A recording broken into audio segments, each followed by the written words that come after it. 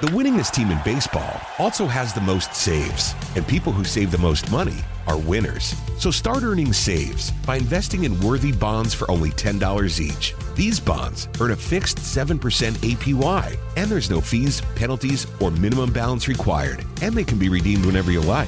You can even round up everyday purchases to buy additional bonds. Go to worthybonds.com/save. That's worthybonds.com/save and save and win. In the South, it's always college football season, and the king of college football reigns supreme all year long. Southern Sports Today proudly presents The Chuck Oliver Show. It's an inside look at everything college football. Now live from Atlanta, Georgia, it's time to talk college football with the reigning king of college football, Chuck Oliver, on Southern Sports Today. A traditional power has promised us a turnaround this season, particularly on offense. Should usher in a new era of football. Or maybe it lasts 47 seconds. Chuck Oliver Show on a Monday. I hope everyone is having just a tremendous start to your week. Thank you for coming here for a little bit of conversation about college football. It's March. There's no real college football been played for 2 months. There won't be any real college football played for about another 5.5 months. And Dan, look up week 0. There won't be any more college football played for about 5.5 months, but we're here. And boy, is there a bunch to talk about, including a promised turnaround in Coral Gables, Mario Cristobal. And I will say there is a new hustle. There's a new facet to the hustle for college head coaches, because it used to be you'd get to year 4 or 5 and things aren't working, so you start firing coordinator or coordinators, and then it kind of resets it, but now it's on you. Well, you can fire a coordinator after 1 year. Clark Lee, do y'all know this? Clark Lee, he got hired as head coach, started his first August practice, demoted his offensive coordinator to wide receivers coach. That's all you're going to do now. Go concentrate on wide receivers. Demoted his OC after a week of fall camp. Well, you can do whatever you want. And so now, as like I said, the trend is, you want to make a change? Rock on. Mario Cristobal, not only a very high profile, and if you care about this part, and I don't really, this kid, not my school, very expensive hire for Miami. That's their money. But it was very high profile, and he came with a resume. The guy put good football on the field at FIU, and they're like, we think we're better, and they fired him. More about that later in the show. But Oregon, and then bam, Mario Cristobal and Miami, and I'm sitting here right now after watching them go 5-7 amid just a general breakdown in everything they did last year. And there were injuries. Well, you're Miami. Overcome. Next man up. It only goes so far in football. I know that. You can get to the point and you're like, ain't no next man up. But you don't have a choice. Otherwise, you're just giving very valid, not excuses, but reasons that you went 5-7. And the bottom line is we didn't bring you here to go 5-7. So whether you got to lay hands, like go old Southern, whatever, I'm going to lay hands on the team and they're going to get better, or you just go complete sorcery, wizardry. I don't care. Get a Ouija board out. We didn't bring you here to go 5-7. Mario Cristobal went 5-7. And after his first year, you can't say he cleaned house, because that's not what happened. But Josh Gaddis was fired, won the award for the best assistant coach in all of college football in 2021 at Michigan, hired away from Michigan to Miami. I'd rather live in Coral Gables or anywhere down there than Michigan. I'd rather live anywhere in Florida than anywhere in Michigan. So, but the commute, it's fine. I'll buy a helicopter. I'm Josh Gaddis. I just got broke off. So I'm the number one assistant in America, and then I last one season, and I'm gone. Now, that was offense. Kevin Steele, he kind of left on his own. And when I said, living anywhere in Florida is better than living anywhere in Michigan, that's true. I think coaching at Miami, being employed as a coach at the University of Miami, I think I would rank that ahead of being a coach at Michigan. But as far as the actual coaching itself, Michigan's run like a pro franchise. It's a professional outfit up there, man. Money, I don't know, sunshine, whatever. He leaves 1 year fired. Now, after Kevin Steele left, then various dominoes started falling, including Charlie Strong having a very public, I ain't good with this. I quit. Kevin Smith left. Another guy left. I'm trying to remember. They had a shakeup, man. Jason Taylor's on the staff now. Like the real staff. Like on the field when the football comes out and it's called practice. Oh, that Jason Taylor. Whatever. Staff shakeup. Overhaul, cleaned house, whatever the order it happened in. Mario Cristobal kind of got free reign. Hire who you want. Get in the contracts you want. Spend the money. Here's the money. Plenty of money. Go get who you want. And he got Josh Gaddis and Kevin Steele a year later. He doesn't have Josh Gaddis or Kevin Steele. And then he has a couple of other coaches who have left. And so now it's been like probably half the staff. Actually, no, there's 10. And I'm thinking 6 out of the 10 are new. And he just got to create that himself. And now 6 of 10 are new after 1 year. Said Kevin Steele, he left. I get that. He won Alabama. I can win a ring this very year. I have no chance of winning. Miami's not going to win a national championship this year. So maybe familiarity with Saban, maybe he recognizes that everything in Tuscaloosa is done like as if it's the 33rd franchise.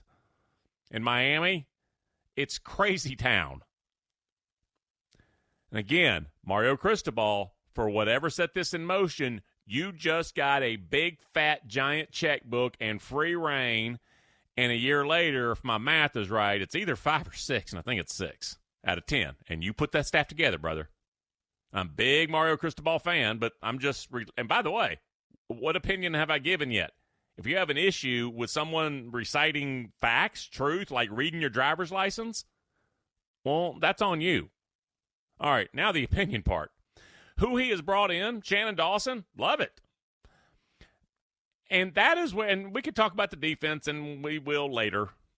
And we could talk about what a couple of new coaches on the defensive line, or defensive front at least, pass rush. We can talk about that, and we will later. We'll get Joe Zagacki on. We'll have John Michaels in studio, and then I'll have to buy him lunch afterwards, but you'll get good Miami information, so it'll be worth it.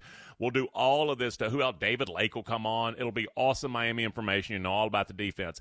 I'm talking about Shannon Dawson and something that is different about him than most of us have any sort of understanding when it comes to, quote, the air raid system. Because, they brought in an air raid guy from Houston, and that's true. Shannon Dawson is the air raid guy from Houston. All right, close your eyes. Air raid, what do you think? Okay, I just opened my eyes. I think Hal Mummy's still with the towel around his neck. And it was a good look, man. It would be like the gray Kentucky sweatshirt with the blue collar from the golf shirt up and the shades with the little croquis on. And he looked like he was like a 40-year-old frat guy, except he got to coach SEC football. That was air raid, and it was Tim Couch throwing a bunch of 8-yard passes. That is not Shannon Dawson. He goes deep. And it's a giant promised turnaround. And we think we know what that is with the air raid, and Shannon Dawson is a little different. He aggressive with it. When I say that a traditional power has promised us to turn around this season, especially on offense,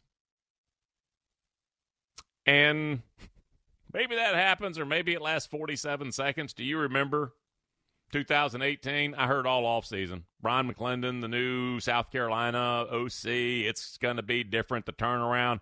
We're going to play boogie ball. We're going to hurry up. Now, the first week against Coastal Carolina, of course, we don't want to show anything, so we're just going to be our sort of conservative between the tackles. But next week, we're going to unleash it. got the opening possession. Jake Bentley completed a pass for 7 yards, threw an incomplete pass. Georgia committed a penalty. Bentley threw another incomplete pass and then threw a pick six. 47 seconds into the game, it was 7-0 Georgia, and you could already tell this is not going to work today. It got abandoned. By the next possession, run, incomplete, punt. I needed to, and they never went back to it, and what we were promised all offseason never really even materialized. All right, so Jim Nagy, Senior Bowl, Executive Director, Reese's Senior Bowl. I think he's in Columbia, South Carolina today for a pro day and personal workouts and all that. And so when it comes to NFL almost stars, particularly from the South, who better to talk to than Jim Nagy? That's next on the Chuck Oliver Show.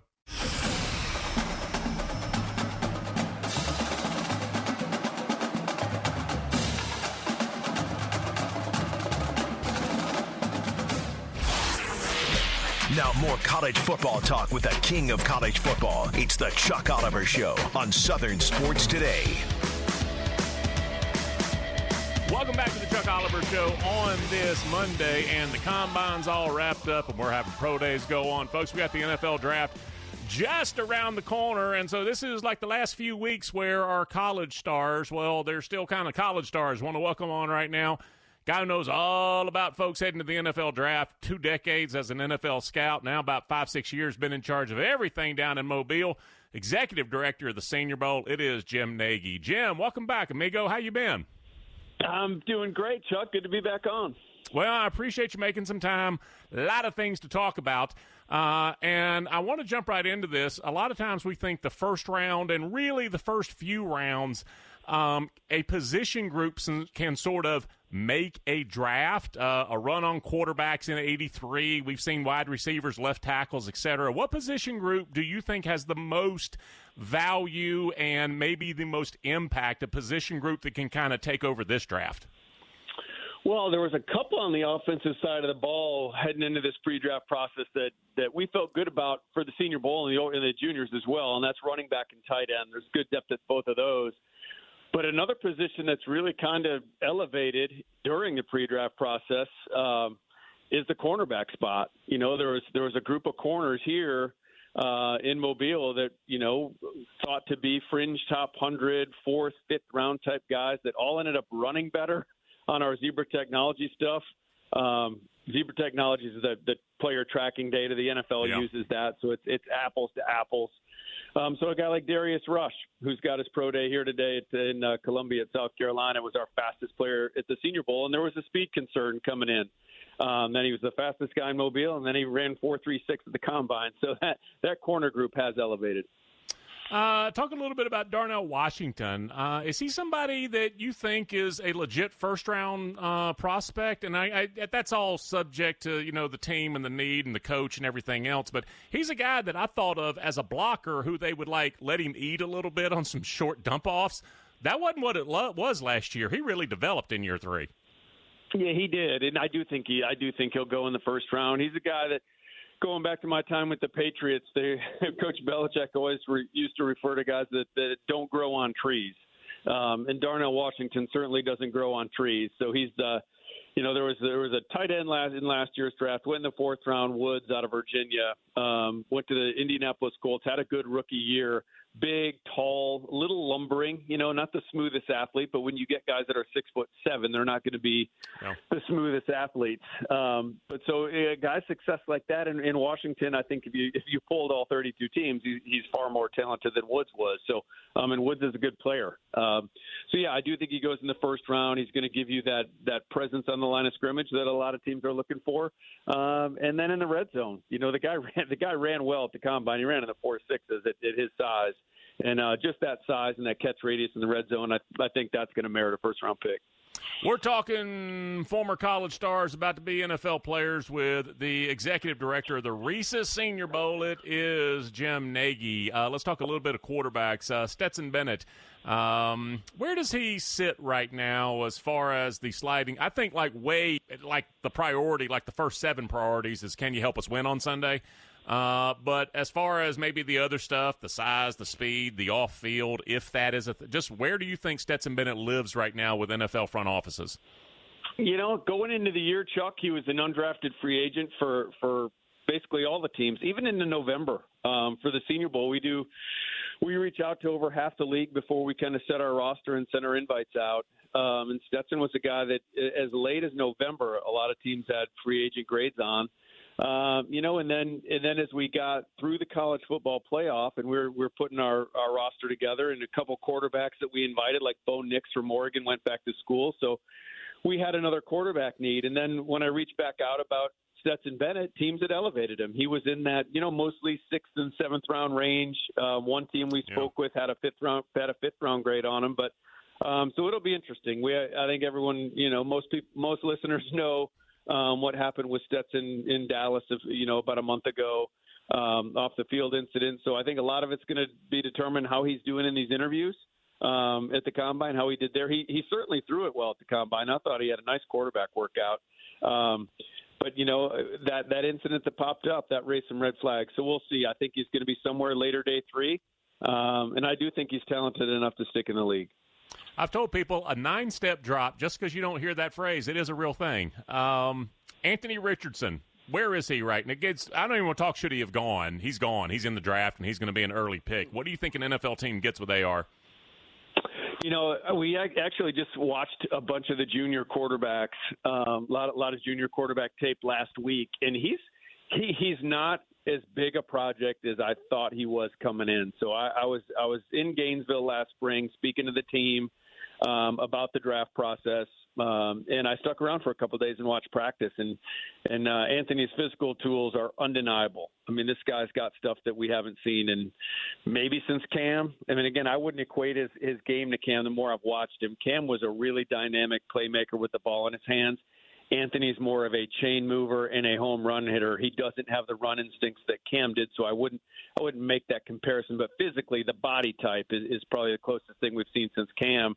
But he's not as far off as I thought he was. I'll give him that. He's a guy ideally you can sit for a year. If you're the Detroit Lions with 2 first-round picks or the Seattle Seahawks with 2 first-round picks, and you're looking maybe to move off Jared Goff or Geno Smith in a year or two, he might be the perfect pick. So, again, I don't think you would want him on the field year 1, but, man, to see he can throw it, he can run it. Guys fall off him. He's so big and strong. So I don't think he gets out of the top 15 picks.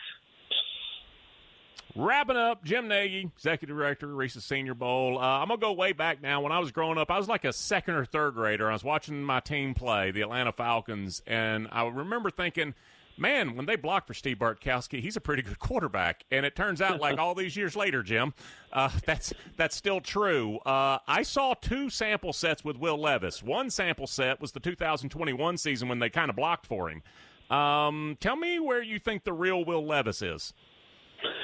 Yeah, that's a tough one. Again, we went back and watched a lot of Will's tape as well because we didn't, we watched a bunch over the summer, watched that junior tape, and then he was a no-brainer for us. We invited Will, and that was an easy one for us, but I didn't watch a lot of tape from the fall.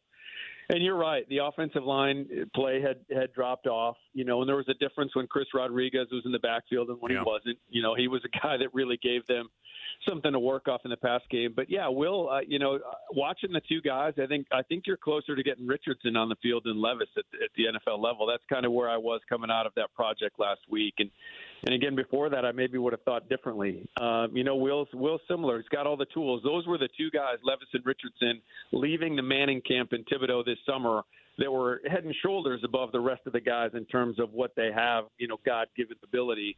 But I think Levis is a year or 2 off as well. I think, the coordinator change, the offensive line, whatever it might be, he just looked unsettled. He's a guy that, going back and watching the tape, he just didn't look comfortable all season. Yep. 2 more questions for Jim Nagy. Jalen Carter. Tell me where he is now versus maybe a month ago if you are in like random NFL front office, give me your best guess or what the effect, or is there one over the past month with Jalen Carter?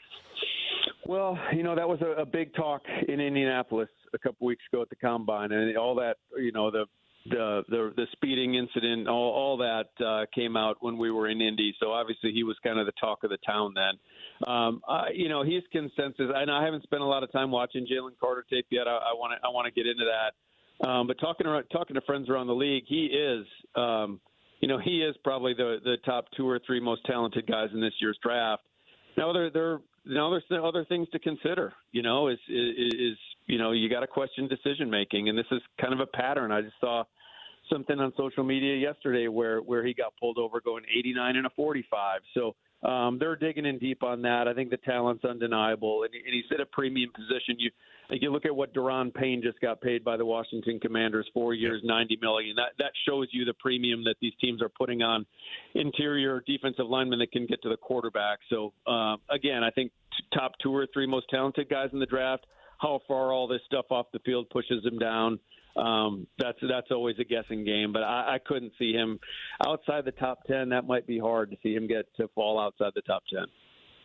All right, last thing, Jim Nagy, Executive Director, Reese's Senior Bowl, and this was, I guess, Friday. Buddy of mine's like, oh, my gosh, you see the Panthers? Who are they going to select? And I said, quarterback. I was like, that's all. You don't trade up to get a wide receiver or left tackle, not that. So do you agree with that the only thing you trade that bounty for is a QB, and which one will it be? Yeah, it's going to be a quarterback. You got to think that. Now there's different voices in the building now too. Ben Scott Fitterer, the general manager, and David Tepper, the owner, is going to have a say in this. We know that. Anyone that knows David Tepper's background, he is going to have some influence over this pick as well. But now you have Frank Reich and you have Josh McCown, and so you bring all these guys that have quarterback backgrounds. It'll be interesting to see where they shake out. I mean, they've said there isn't just one guy they went up for. They'd be comfortable with multiple guys in this class, and now they kind of hold they hold the keys to this draft, and they say they could move out and trade down if they feel like they could still get one of the guys they want. But it was certainly a quarterback. They've kind of put a Band-Aid on that and tried a lot of different fixes with Baker and Darnold and a bunch of guys over the last couple of years. And David Tepper is not a patient man. And, I think they need to find that quarterback and find him soon. So certainly that's the direction I'm sure they're going to go. Win the MVP in his game, get a giant crystal bowl full of Reese's Peanut Butter Cups. It's not a bad deal, folks. Jim Nagy, thank you so much for your time, brother. All right, Chuck. Thanks for having me on.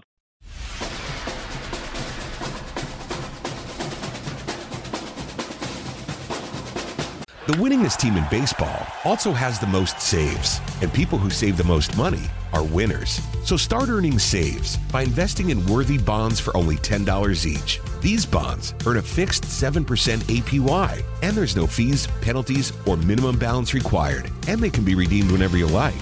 You can even round up everyday purchases to buy additional bonds. Go to worthybonds.com/save. That's worthybonds.com/save and save and win. Hey everybody, Buck Bellew here, and as a recent customer of Jim Ellis Automotive and a longtime friend of the Vice President, Stacy Ellis, man, I know Jim Ellis Automotive Group takes pride in being a family-owned and operated business. I saw it firsthand. When Stacy's granddad, Jim Ellis, founded the company back in '71, his goal was to treat every customer like family by offering a car buying experience that was both easy and fully transparent. And it worked. 50 years later, Stacy's dad, Jimmy Ellis, grew the organization to become Georgia's largest family-owned and operated automotive group. And today, third-generation family members like Stacy, along with more than 1,700 dedicated team members, are working hard to uphold the values Jim Ellis Automotive was founded on. And that's why Jim Ellis has been around for over 50 years. Enjoy the advantages of buying your next vehicle from a family-owned and operated dealership. Visit JimEllis.com or stop by any of their 20 dealerships located throughout Metro Atlanta. Jim Ellis Automotive, where you can always expect the best.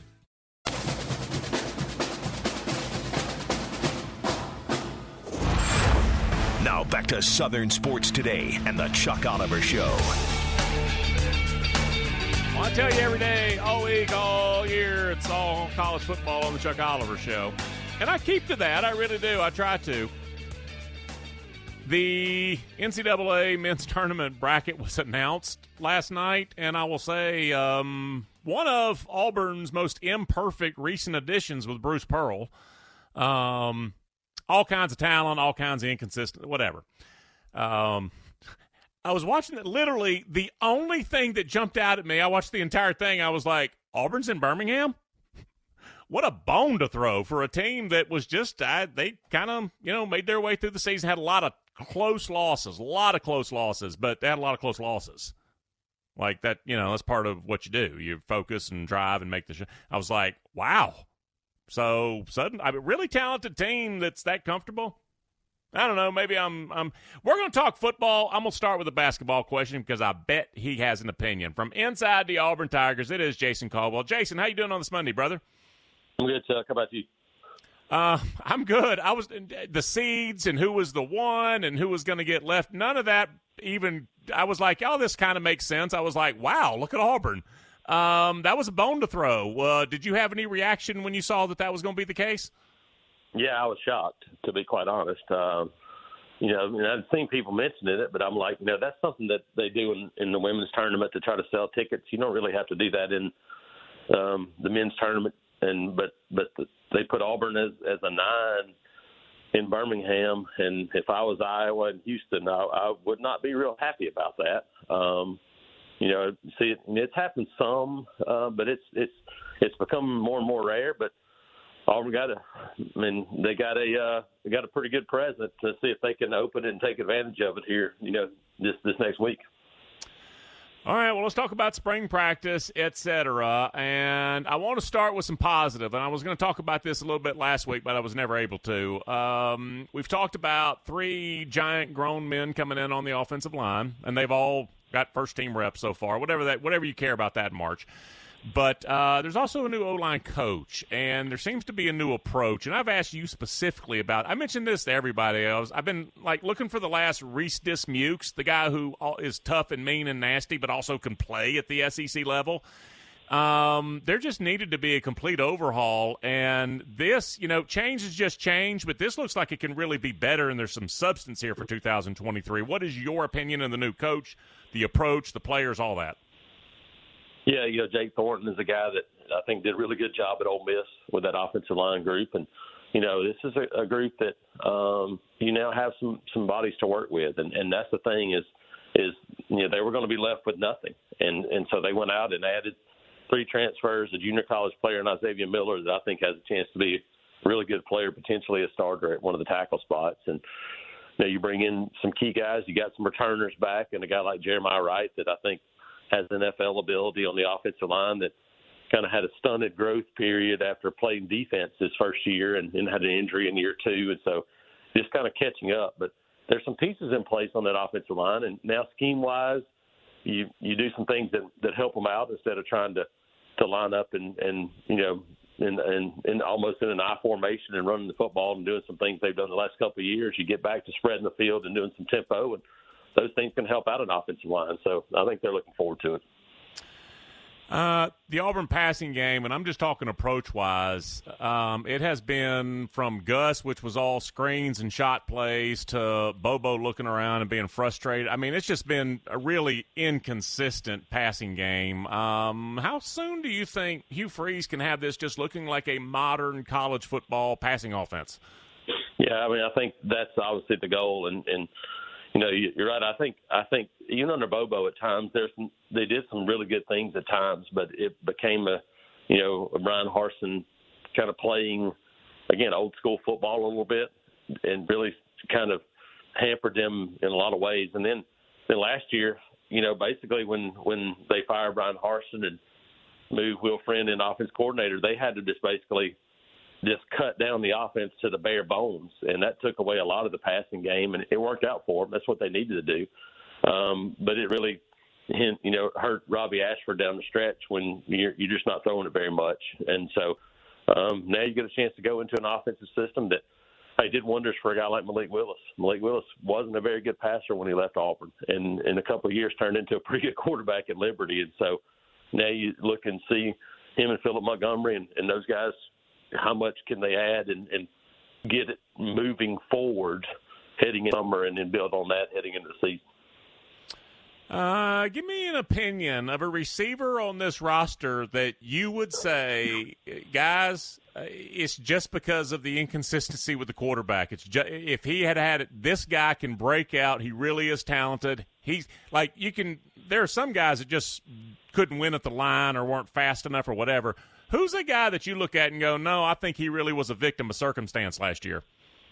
Yeah, I think probably Camden Brown. He was a true freshman, so it would have been difficult anyway. But Camden Brown has the look of those guys that Hugh Freeze won with at Ole Miss. Physical receiver, 6'2", 200 pounds, a guy that can be physical enough to get off the line of scrimmage, but also can make plays with the ball in the air. And so Camden Brown, to me, is a guy that I think has a chance to be a kind of a breakout type performer for this offense. What about Philip Montgomery and his approach? Because I know what he likes to do, and I know that I've seen Robbie Ashford in like very, very narrow windows look like a downfield sort of guy. There have been like just a few passes that stand out. The Iron Bowl one is the one that everybody would remember. But I know what Phil Montgomery wants to do. How do you think you mesh that with if Robbie Ashford's the QB?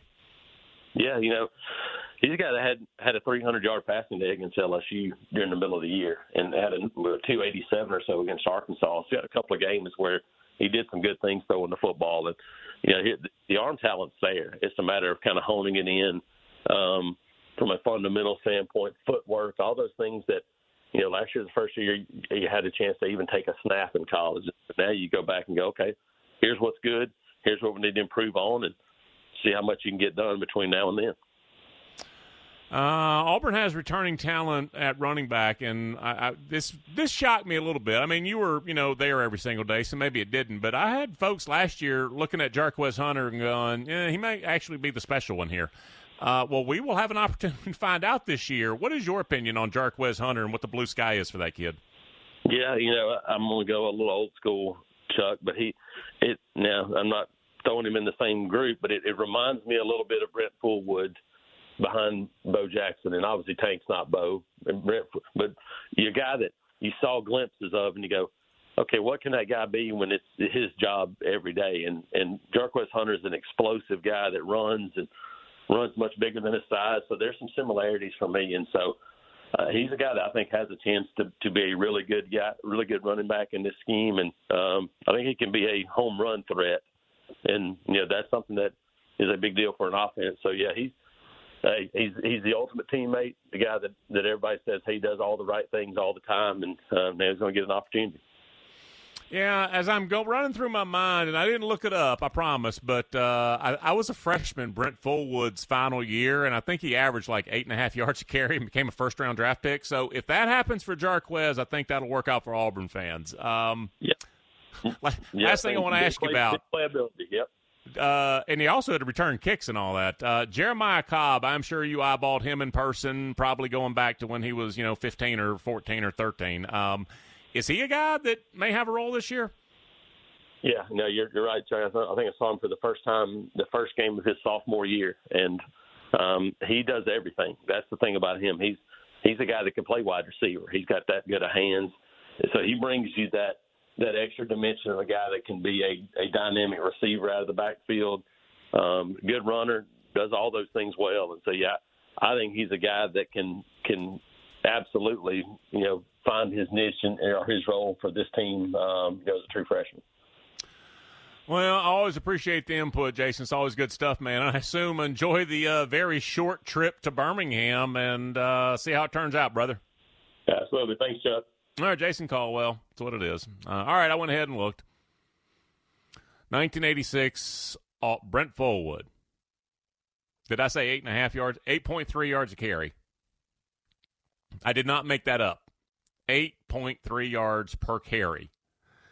And that was the first year post-Bo. And remember, Bo played 4 years. Woo, he stayed for his senior year. He didn't have any choice. He played 4 years. See, that was sort of the recent advent because you could only play 3 years because freshmen weren't eligible. Like O.J. Simpson, he went to City College anyway and then transferred to use. But like coming out of high school in 1965, you couldn't go play running back for 4 years. You could redshirt, then play 3 years. And then in 71, 2, 3, freshmen could play. So off and running for 4 years. And that lasted for about 15 seasons until Barry Sanders said, hey, I liked that 3-year thing. Okay, so you want a redshirt again? No, I have another idea how to play 3 years. I'm only here 3 years. Oh, well, that didn't work so well for us. Yeah, well, I'm going to do it anyway. Sue me. And the NFL was like, okay. So Brent Fullwood, as Jason said, you don't know. Everybody knows Bo Jackson, and for some people, like David's our board op, Bo's the guy he's heard about, and he watched the 30 for 30, and I've heard he was a really great player. That's all he may know about Bo Jackson. You don't know anything about Brent Fullwood. Brent Fullwood, it was exactly what Jason Caldwell said. 3 years of not being as good as Bo Jackson, which it happens. Started one season, 167 carries, 1,391 yards, average 8.3 yards a carry. And first-round draft pick. I don't know if that awaits Jarquez, but I talked to Jason about this last year. I was like, hey, what do you think about Jarquez? Because I had looked at it myself, and I was like, man, if that kid got some more run. And I thought that when he was that weird sort of like month in October into November, do you remember? Like 2 years ago, I was like, hey, what happened to him? Where's Tank? And Jarquez, you were like, okay, he's got a role here. So you kind of wonder how special the kid may be and if he's going to stay or transfer or what. And that's a constant thought now because you can even be happy. And Jordan Addison, he won the Blitnikoff Award. He's getting action, getting his touches, getting his numbers. Hi, I'm available. So you just wonder. Jarquez didn't leave. And so all those times these past 2 years, you're looking at him going, I think him last year, as I'm thinking, what if he actually was the feature guy? I think it was J.G. Tate we had on was the first guy who was like, I think Jarquez may be more special. I was like, really? Then we talked about, I remember, Jason. Had Brian Matthews on. Everybody's like, oh, yeah, Jarquez. And not one. There were, I'm not going to say any issues with Tank. There were times, like the sideline thing with Ryan, kids fight. But there, as far as Jarquez, 100% positive all the time, not even anything that has context and you can explain away, and it was perfectly harmless. You don't have anything like that. And he's this ridiculously strong kid who can be the bell cow. And if you look in, well, who's going to help out? Well, we got a transfer from South Florida, and I think he's going to mostly return kicks and maybe slot out and things like that. All right, well, who else? Well, we got this kid who's coming back, played a little bit last year as a true freshman, but he's really slight, and he's more of a, I don't say water bug guy, but kind of a water bug guy. All right, well, who else? Well, we got true freshman. Well, what's he do? Well, he does everything. And everything could include being a receiver, actually out wide, perimeter. He could be a slot guy. He can be the Ricardo Lewis role, which that is a specific role. And even though Gus is long gone and having his own success, and good for him, the Ricardo Lewis role, the Jay Prosh role, Jay Prosh may have had 5 carries all season. Wow. There was no more Jay Prosh after he left. Chandler Cox, fantastic. But it was just different. There was no Ricardo Lewis. Nobody who did that exactly at the level he did all of that stuff. That may be a Jeremiah Cobb thing. I don't know. But Tank was not only a year older and also the starter and the more experienced and proven and all that, other than the team leader and the guy that you looked at and said, if you'll stay, we promise you we'll do all these things. Tank was a big, physical, grown man. He wasn't Tank because of his size. Everybody knows that. But he was a thick, ridiculously strong guy as well. Jarquez is different, sort of strong. And he's smaller. And so as sort of the change-up, it was fantastic. Well, he's the lead dog now. And it's not like they're, at least right now, you don't identify anybody who look at and go, okay, you can help out because you're big and physical as well. So that's what it is. We'll see how 8.3 yards a carry. Set the over or under 8.3 yards per carry for Jarko. And then like the 10th overall pick or whatever that was the Packers did with him. All right, we're going to break, come back, wrap up this hour one next.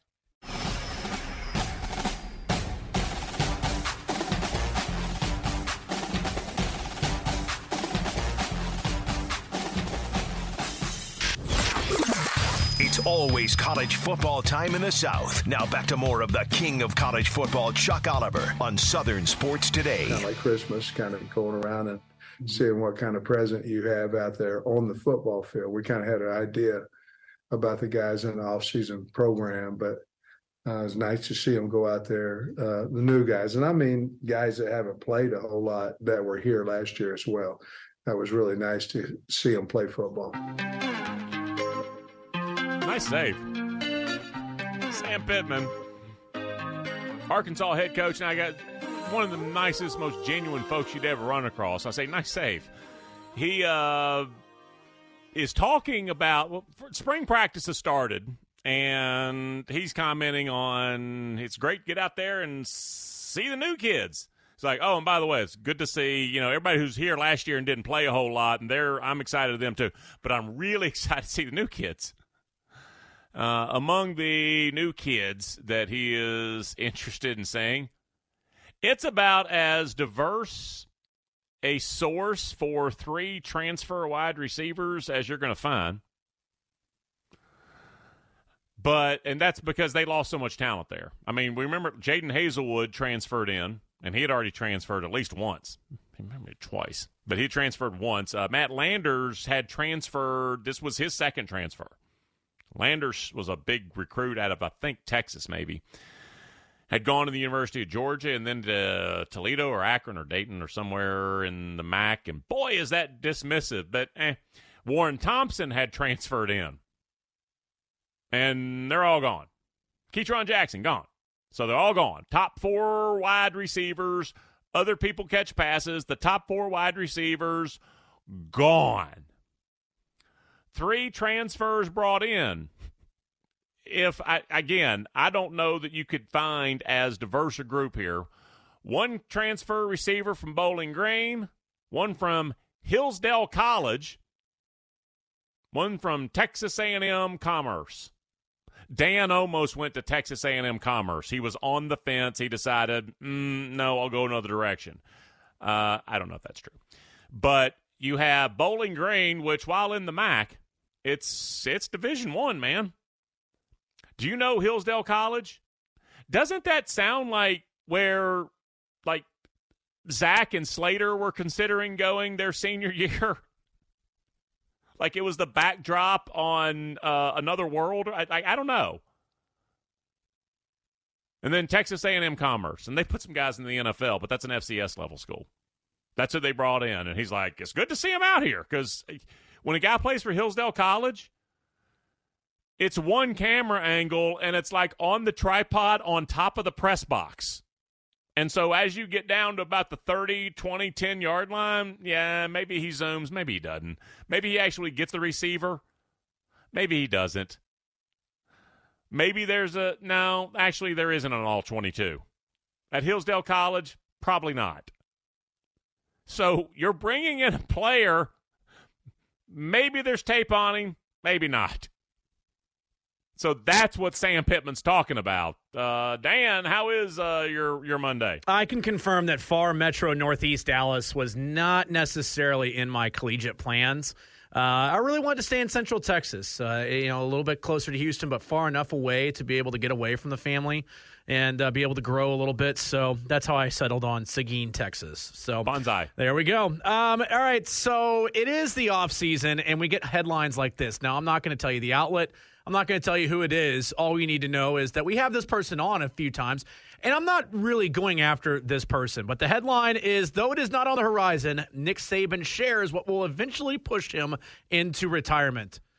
I immediately go into a little bit of, I'm not even going to say a fit of rage, Chuck, but I think that more or less it's a severe head shaking, because the head shaking for me is, why do we continue to do this? I know the answer of why, but I just don't really understand of why we want to were you ever told as a kid, don't grow up too fast? Like actually be a kid. Like don't want to jump to being an adult, because there is going to be a little bit of regret. And I think some of us, once we get older, we're like, damn, being a kid wasn't so bad. I think that a lot of us are going to look at the Nick Saban tenure the same way. Is we keep trying to push him into retirement. We keep trying to, because I guess if nothing else, winning multiple national championships, multiple SECs, and having dominant seasons has kind of gotten boring and mundane for some. It is not for me, because when you have greatness like Alabama has had for the better part of the last 15 years, I want to continue to see it, because I think a lot of us, while we were going through it with USC in the mid-2000s with Pete Carroll, you said, oh, man, not them. I don't like them. Don't let them do this. And then all of a sudden, once the winning stopped and he went to the NFL, we were all like, oh, hey, whoa. What happened to USC? Where are they now? I think a little bit of that's going to happen. And I think if nothing else, some of us are going to have some of that regret of, ooh, we didn't really get to enjoy them like we probably should have.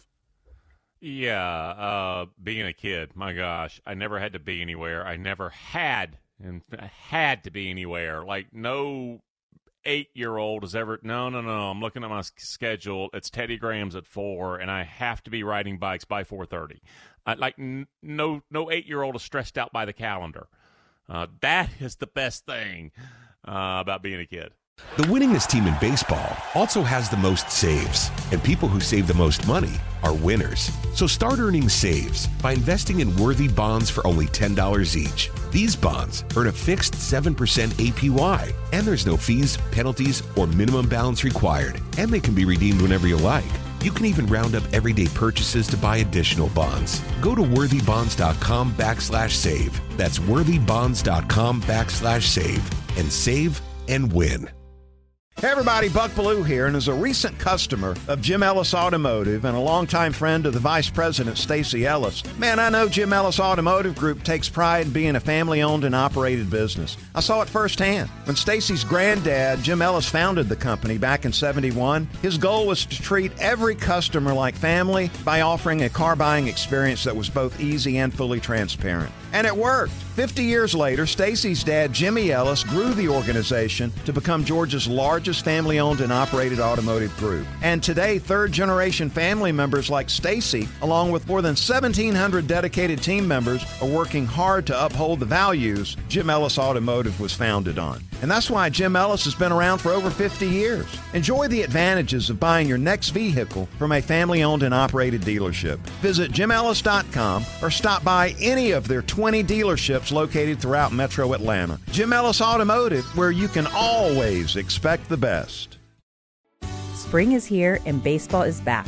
You can't forget the Derby. I love the hats. Do you have yours yet? My hat? I treated myself to a whole outfit. If you want to be able to treat yourself, then you should check out the Nest Savings Account at LGE Community Credit Union, where they want you to reach your savings goals faster. Take it from a pair of 680 The Fan wives. Head to lgeccu.org to find out what makes their team #1 in Georgia.